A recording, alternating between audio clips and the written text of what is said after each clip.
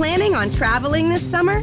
Make saving at the pump part of your plans with 2 times the fuel points from Harris Teeter. It's easy. Download your eVic coupon, and for every $1 you spend with your Vic card, you'll get 2 fuel points. That's up to $1 per gallon on quality fuel at participating BP and Harris Teeter fuel centers. Download your eVic coupon today and save money at the pump all summer long with eVic and Harris Teeter fuel points. Hey, this is Carla from the Butcher Babies. This is George Corpse Runner Fisher from Cannibal Corpse. Hey, this is Rex from Kill Devil Hill. It's Wednesday 13. This is Daz from Devil Driving. This is Odorous from War. You're listening to Rabid Noise on Rabid Radio. Turn it up. Welcome back to Rabid Noise on Rabid Radio. That was Scar Queen from Fallujah's new album, Dreamless. And we are joined on the program tonight by frontman Alex Hoffman. Thanks for joining us on the show tonight. First up, congrats to you and the dudes on your latest killer album, Dreamless. It's a great album, and I know quite a few people that were pumped for it as soon as you dropped the first track. Did you get a sense that it was going to be as anticipated when you were working on it? I mean, sort of. I mean, that's always it's always a very tricky part, thinking, is this going to be as big as we anticipate it being, or if it's going to do exactly how we think it's going to, or if it's going to bomb. I mean, I think it takes a certain level of arrogance to say that this album's going to be huge before it's ever actually out. You have to put it out and just see what people think. So I mean, I think the whole band put a lot of work into making a great record, and we put out something that we liked. So it only reinforces it to see that everyone else is just as into it as we are. Yeah, man, everyone's loving it. Everyone I know that's got it so far just loves it. So you guys are definitely got a winner, man. Pretty universally good reviews online, which is awesome. Yeah, hell yeah, man. Your music is quite complex and sounds like you've, spent a hell of a lot of time perfecting each and every detail.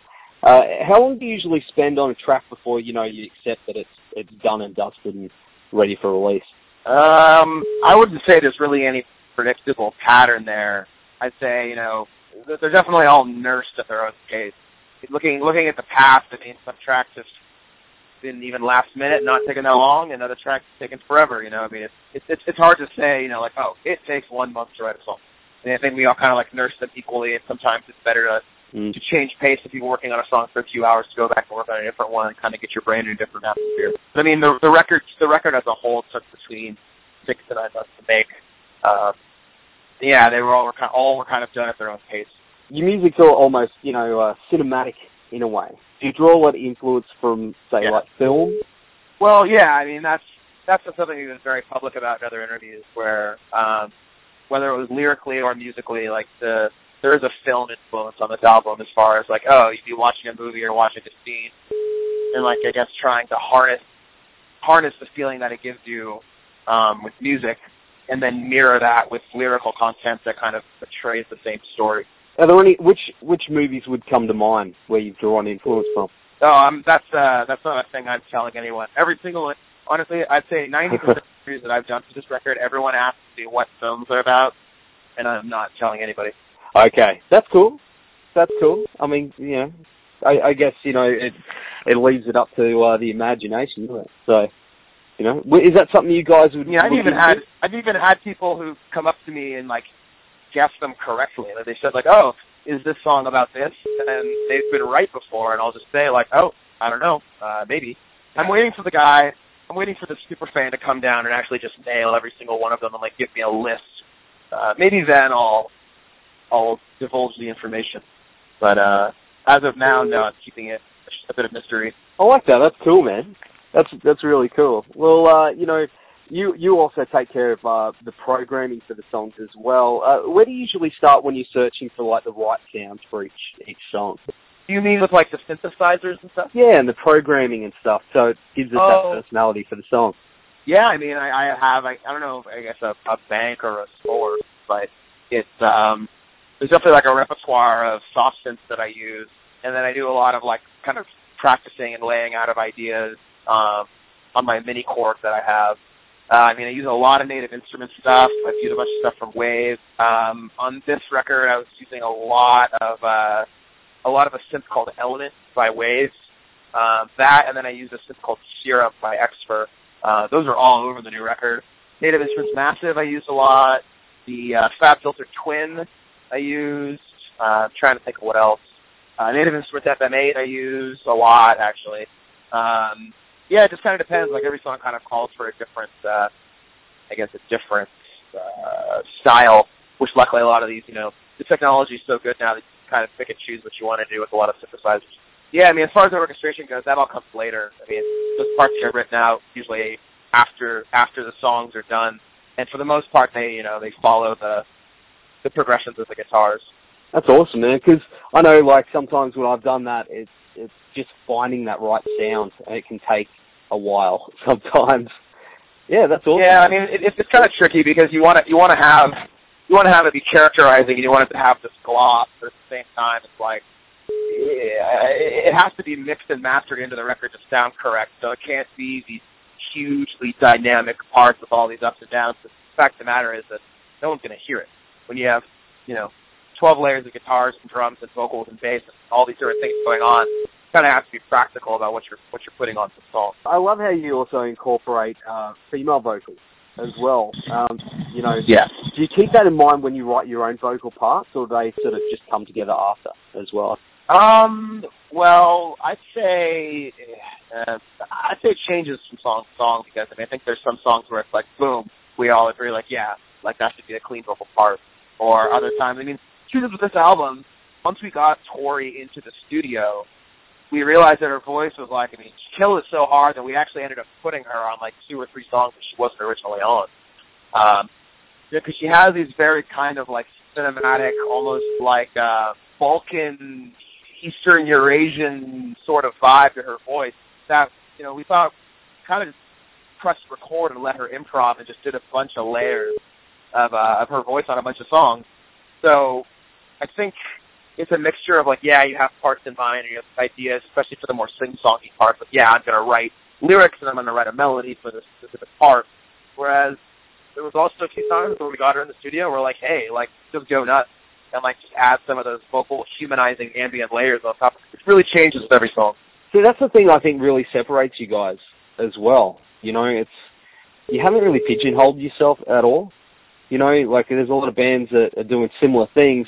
They seem to be following a pattern where you guys, it just seems endless. Like did you set that out from the get-go? You're like, we're not doing this one style.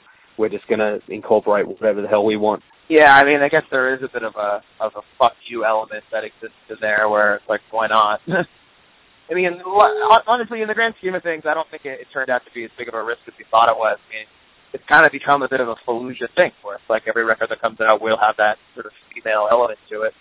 But, I mean, we hear way more positive response about it than negative. I mean, I think the only guys usually that we hear negative response from are usually a bit more the old school guys who are more into the relentless, brutal stuff. So, the idea of a woman being on the album, full their masculinity or whatever it is, I don't know. But the vast majority of people that we talk to seem to be pretty into it. And, I think it's a very, it's one of my favorite elements of the band, I guess, to incorporate that sort of feminizing element to everything, where you don't really hear that a lot with our contemporaries. And that's what I love about it too. I think you guys are just one of a kind. And that's why I think, everyone's loving this album as well. There's nothing quite like it out there at the moment. Yeah, it's brilliant, dude. Well, you take care of, a lot of the layout for the CDs and artwork and stuff like that. Do you come up with the concept yourself before passing it on to an artist? Because you're a graphic designer as well, right? Yeah, exactly. No, in this case, no. I mean, we would have liked to have commissioned something, but time and money and risk, there's the problem when it comes to art, and like I know this firsthand from doing it myself, is that when you commission a piece from someone else, there's a lot of risk involved. You can end up spending thousands of dollars on something you don't like. So the more conservative approach is to find something that you like already made and then just license it to the artist. And that's what we've done for the last 2 records. We wanted to see something where we pull it up and it kind of strikes us. Honestly, it's hours and hours and hours of searching, of digging through different artists, getting in contact with them, and then, you might find, the perfect cover for something or the guy who has a perfect style, and then contact him, and maybe he's not even interested, or maybe he's too expensive, or maybe he just never responds at all. And there's a lot of factors that go into getting the right cover. And, the cover that we have right now almost didn't even happen. It almost didn't even end up being the cover, but we're glad it did, because I think we all saw that one, and we were just kind of like, yeah, that's cool. Yeah, it looks amazing, man. I think like the last record, the cover looks the way the record's done. Man, that's awesome. Yeah, I love your artwork too. It's such a great album. I can't say enough good things about it, man. Just the whole package all together. It's killer, man. Well, here's the $1 million question. When can we see you guys down here? Hopefully soon. Yeah, it's funny. This is probably the 12th Australian interview I've done, and every single one of them has asked me that same question. We're looking at probably, it was actually going to be this summer. Well, I guess your winter, but our summer was going to be sometime this summer, but we got a bit of a crux thrown into that whole thing. So it's looking like probably early next year. So that's awesome news, man. We really want to see you guys down here. And I know so many people that are just hanging to see you play. That's awesome news. Well, man, we're going to go to the track Devoid Alone from Dreamless now. Thanks for hanging tonight, man. And we hope to see you guys down here very soon, and all the best with your current tour, man. Awesome, man. Thank you so much. Planning on traveling this summer? Make saving at the pump part of your plans with 2 times the fuel points from Harris Teeter. It's easy. Download your eVic coupon, and for every $1 you spend with your Vic card, you'll get 2 fuel points. That's up to $1 per gallon on quality fuel at participating BP and Harris Teeter fuel centers. Download your eVic coupon today and save money at the pump all summer long with eVic and Harris Teeter fuel points.